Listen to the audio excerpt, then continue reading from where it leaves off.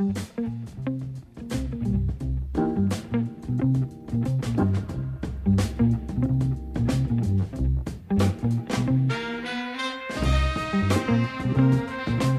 is Detroit Today on 101.9 WDET. I'm Stephen Henderson, and as always, thanks for tuning in.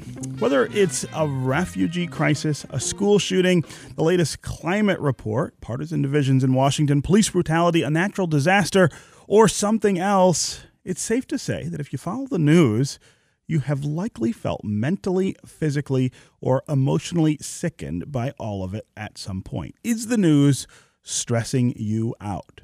Sure, there are advantages to living in this age of globalized and instant communication, but the burnout from the 24/7 nonstop news cycle is real, and much of the frustration circles right now around the current dysfunction and fighting in Washington. Two people with very different perspectives who both think a lot about the damaging effects of our rapid-fire media landscape join me now to talk about this. And as always, we want to hear from you. Is the news stressing you out these days, making you feel literally sick or causing you to lose sleep? What are the stories that really get under your skin and why? And are the topics that bother you most the ones that could affect you the most? As always, the number on the phones here is 313-577-1019. That's 313-577-1019. You can also go to the WDET Facebook page and put comments there, or go to Twitter and hashtag Detroit Today, and we'll work you into the conversation. Call us and tell us what your relationship is with the outlets that provide you with information these days. Do you feel almost as if it's an intrusion each day to keep up with the news, as bad as it is, as acrimonious as it often is? The two people that we've got to help lead this conversation are really, really great, and I am really looking forward to talking with both of them. Kevin Smith is the Olson Chair and Professor of Political Science at the University of Nebraska, Lincoln. Kevin, welcome to Detroit Today. Well, thanks for having me on. Yes. Also with us is Dr. Shannon Chavez-Corral. She is the Chief Academic Program Director at the Michigan School of Professional Psychology. Dr. Chavez, welcome to Detroit Today. Hello. It's a pleasure to be here. Yeah. So, Kevin, I'm going to start with you. You were one of the leaders in gathering and making sense of this new research that came out of the University of Nebraska-Lincoln, which looked at the effects of participating in and tuning into America's political discourse. Talk about some of your key findings. Okay, so the study that we did, what we did is we basically asked a fairly large representative sample of Americans how they thought politics was affecting them. And the results that we got were kind of eye-opening, or at least eye-opening to us. So according to our results, 40% of Americans say that politics is stressing them out. A quarter of Americans say that they get depressed when their favorite candidate loses. A quarter of Americans say they spend more time thinking about politics than they would like. More than 1 in 10 say that politics has adversely affected their physical health. 1 in 5 say that it's damaged a friendship. 1 in 20 say they've even had thoughts of suicide because of politics. So, you know, we all knew that politics is kind of like a difficult and polarized landscape right now. Mm-hmm. But at least if you believe the results of our survey, it indicates that politics is taking a pretty significant toll on the emotional, psychological, social, and maybe even physical health of Americans. And talk about whether that's something that's different today, and if it is it because media are different in the way that we handle these things, in the way that we are sort of omnipresent in a way that we haven't been before, or is it that politics have changed and become more acrimonious and sort of zero-sum, and so that is the driver, or is it maybe a combination of both of those things? Yeah, those are all really good questions. Unfortunately, the data that we have, which was sort of like a snapshot taken at one point in time, can't really answer those questions. But, I mean, everything that you said sounds like a reasonable hypothesis to me, Stephen. I mean, clearly politics is more divisive and polarized than it's been even in the recent past. And certainly with the rise of online and social media, that, I mean, at a minimum, we can say that hasn't done anything calm those divisions down. So those are all reasonable hypotheses. The difficulty in answering the sort of questions that you're asking is that, well, there are other surveys out there historically. The American Psychological Association has done one of these that have asked single questions here and there about whether politics is stressing you out. As far as we are aware, the study that we did is the only one that really sort of like takes a comprehensive inventory of the negative effects of politics on people's social and psychological lives. So, if I had to speculate, I'd say, yes, this is probably worse than it was in the past, but we really haven't got any data to verify that. Dr. Chavez, the Trump administration takes up a lot of the news coverage that we see every day, but it's more than just about this administration and what the president said or what policies they might be pursuing. It gets to much deeper issues like racism and sexism and classism. Just a few examples of the things I think you can find at the center of these headlines. Talk about what you've noticed as far as the effects of these things coming up so frequently in the news cycle. Sure. I think it's clear, like when we turn on the news, we see microaggressions perpetuated through various media outlets.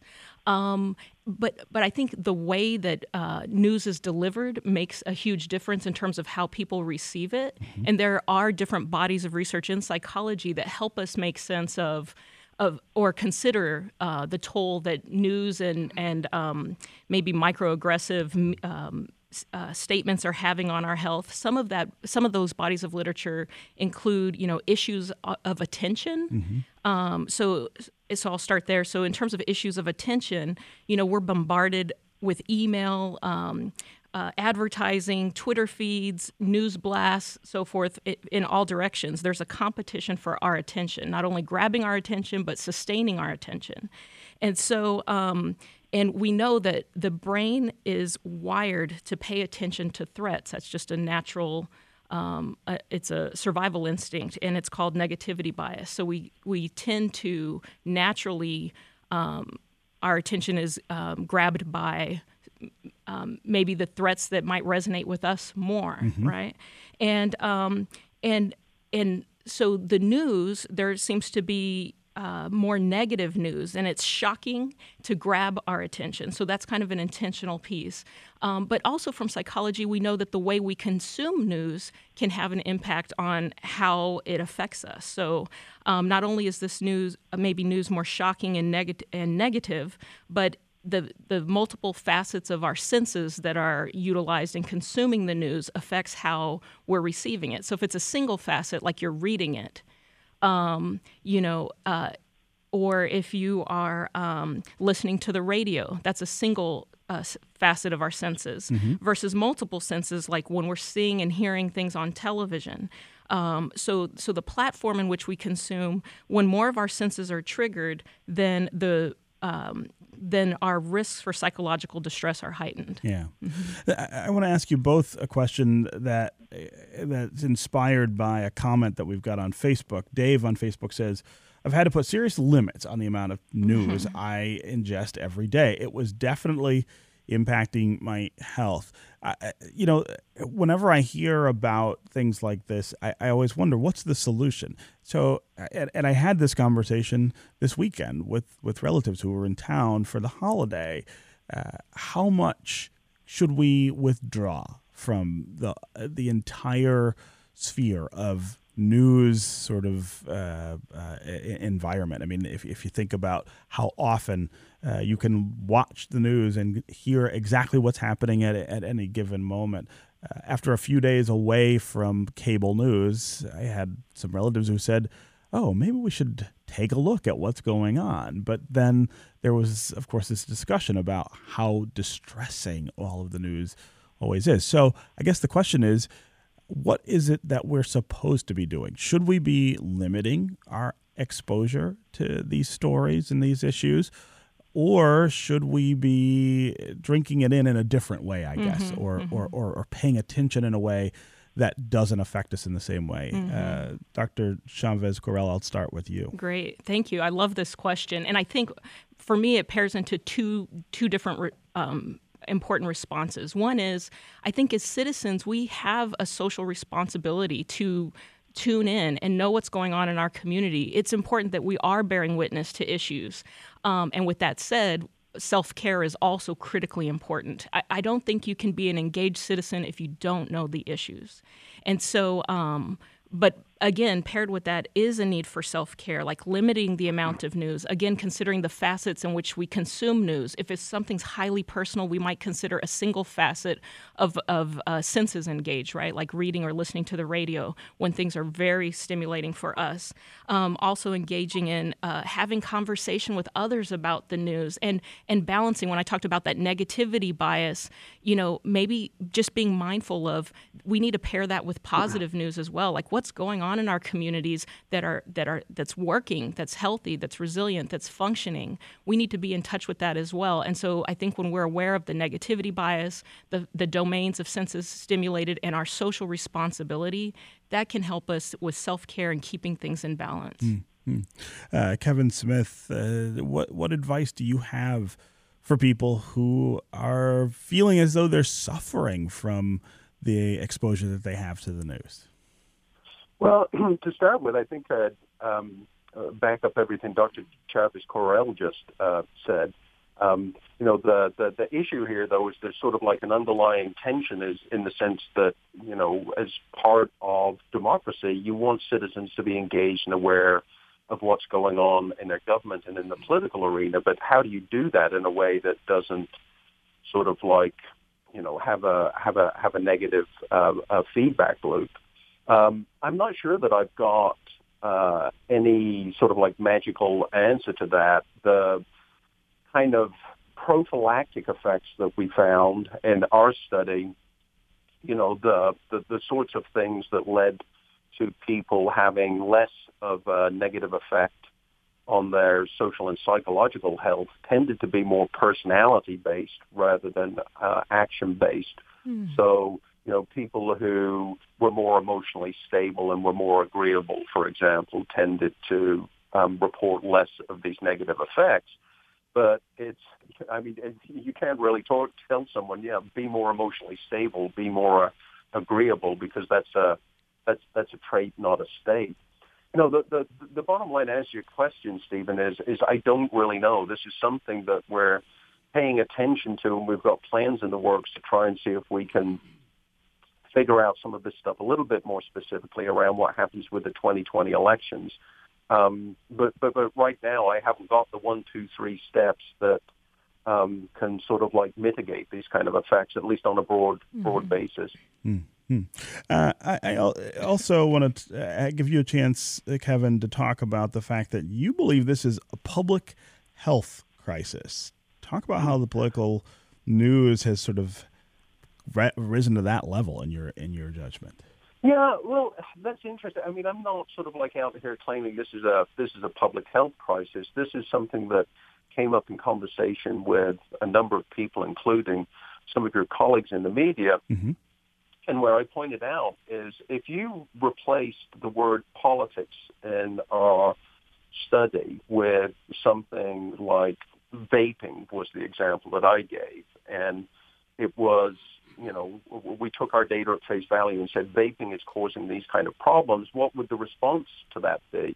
And the general answer I got to that probe was, well, that would be a pretty significant public health problem. And this is something that has, we've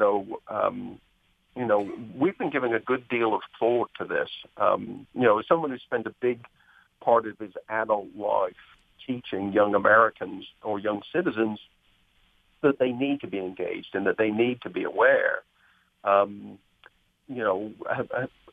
people like us really been pushing certain types of people into activities that have, negative mental health costs? And the short answer, we just don't really know. I think we've got a lot to figure out here. Yeah. Dr. Chavez Corral, you have also talked about the sort of poverty-related stress that the news is causing, and racial and ethnic identity development. How have you noticed the news influencing these areas in people's lives? Yeah. I love this question. Thank you. So in terms of, any sort of facet of identity, the type of stress that the news might trigger for us. Earlier, I mentioned microaggressions when we feel that a facet of our identity is being negatively targeted. I think the media can be a platform for perpetuating that information. But I also think that separate from the media, racism is a problem, and it's making all of us sick, whether we're aware of it or not. And so when people, I think earlier you mentioned the number of microaggressions we hear Donald Trump speak on a weekly basis. I think that is a marker of an illness that's in society, and it's just risen to a point where I think the media allows the raising of this collective consciousness. Just like I think historically that's been the case. I think about in 1955 when Emmett Till's mother had an open casket funeral. Mm-hmm. And when that picture went across newspapers around the country, there was this collective consciousness raising that people could not deny that racism was alive and well, and the pain and the consequences of what that looked like. And that was an encounter experience, a consciousness-raising experience for people of all races. Mm-hmm. And we know that that was a big tipping point leading into the civil rights movement. So I think there, with the ills of media can also be this unveiling. And I think that's the part that's so difficult. I once wrote a column about the similarity, I guess, between what Emmett Till's mother did to try to show the nation what was happening and what we're seeing now on the little screens that we all carry in our pockets. If you think of the footage of police officers brutalizing or killing people of color, sometimes for no reason at all, and other times for very trivial reasons, it's like the Till photo that ran on the front of newspapers. Absolutely. And I think those are very similar. And I think the impact it's having on communities, we see that as well, being very similar. But I think at risk here is when we become complacent and check out. So again, it's keeping things in balance. How do we tune into the news in ways where we're informed? And I think considering the type of news we tune into is really important, and where that news is coming from. But tuning in and then engaging in our communities, I think that's a way to keep it in balance and healthy. Yeah. I want to take a quick phone call here. Terry in Detroit. Go ahead with your question. Good morning. It's kind of a question and a statement. I work in a public-facing position in an organization that takes phone calls from the community. These are particularly vulnerable people that need government assistance or assistance from nonprofits or other organizations. And since this in 2016 election, there's been a noticeable increase in the stress level and the emotional sort of chaos in the calls that we receive. I mean, we get people calling in, crying on the phone. They listen to news stories. They listen to threats about health care benefits and other things that have happened over the course of the last 3 years, and it affects them on a very personal level. And so my question is how do we kind of get back to the news is part of it. Oftentimes they'll hear something is going on the news, and the phone calls just increase. People are internalizing what we hear there. And clearly some of the news is out of balance, but it seems that people have forgotten how to keep it in balance. Right. If that makes sense. Terry, I really appreciate the call and that perspective. Kevin Smith, we're running out of time. We've got a couple minutes left, but I want to give you a chance to react to what she's saying. It seems to reinforce what you are hearing in the study that you conducted about the way people are reacting. But that date, 2016, I think is critical here. Yeah, it was certainly what some of the comments that Terry made fit with, some of the stuff that we found in our study, in terms of dealing with this sort of like 27, full saturation media environment, that's certainly exacerbating the sort of problems that we're discussing here today. Other than sort of like saying, as Dr. Chavez Carrel said, engaging consciously and thinking about it rather than just mindlessly trolling through your Twitter feed every 15 minutes. I think that's the best way. That's the best way to approach this, is just to try to get some perspective on what's happening. And part and parcel of that is controlling your information and media consumption habits, which I fully recognize is easier said than done. Right, especially when it's on your phone and in your pocket. Right. Okay, Kevin Smith, Olson Chair and Professor of Political Science at the University of Nebraska at Lincoln, and Dr. Shannon Chavez Carrel, Chief Academic Program Director at the Michigan School of Professional Psychology. It was really great to have both of you here for this conversation. We'll have to have you back to talk more about the ways that social media in particular, I think, is changing the way that we react to news. But I was really glad to have you both here. Great. Thank you. All right. That's going to do it for us today. Remember, it is Giving Tuesday. Show your support for independent journalism and wonderful music here on WDET.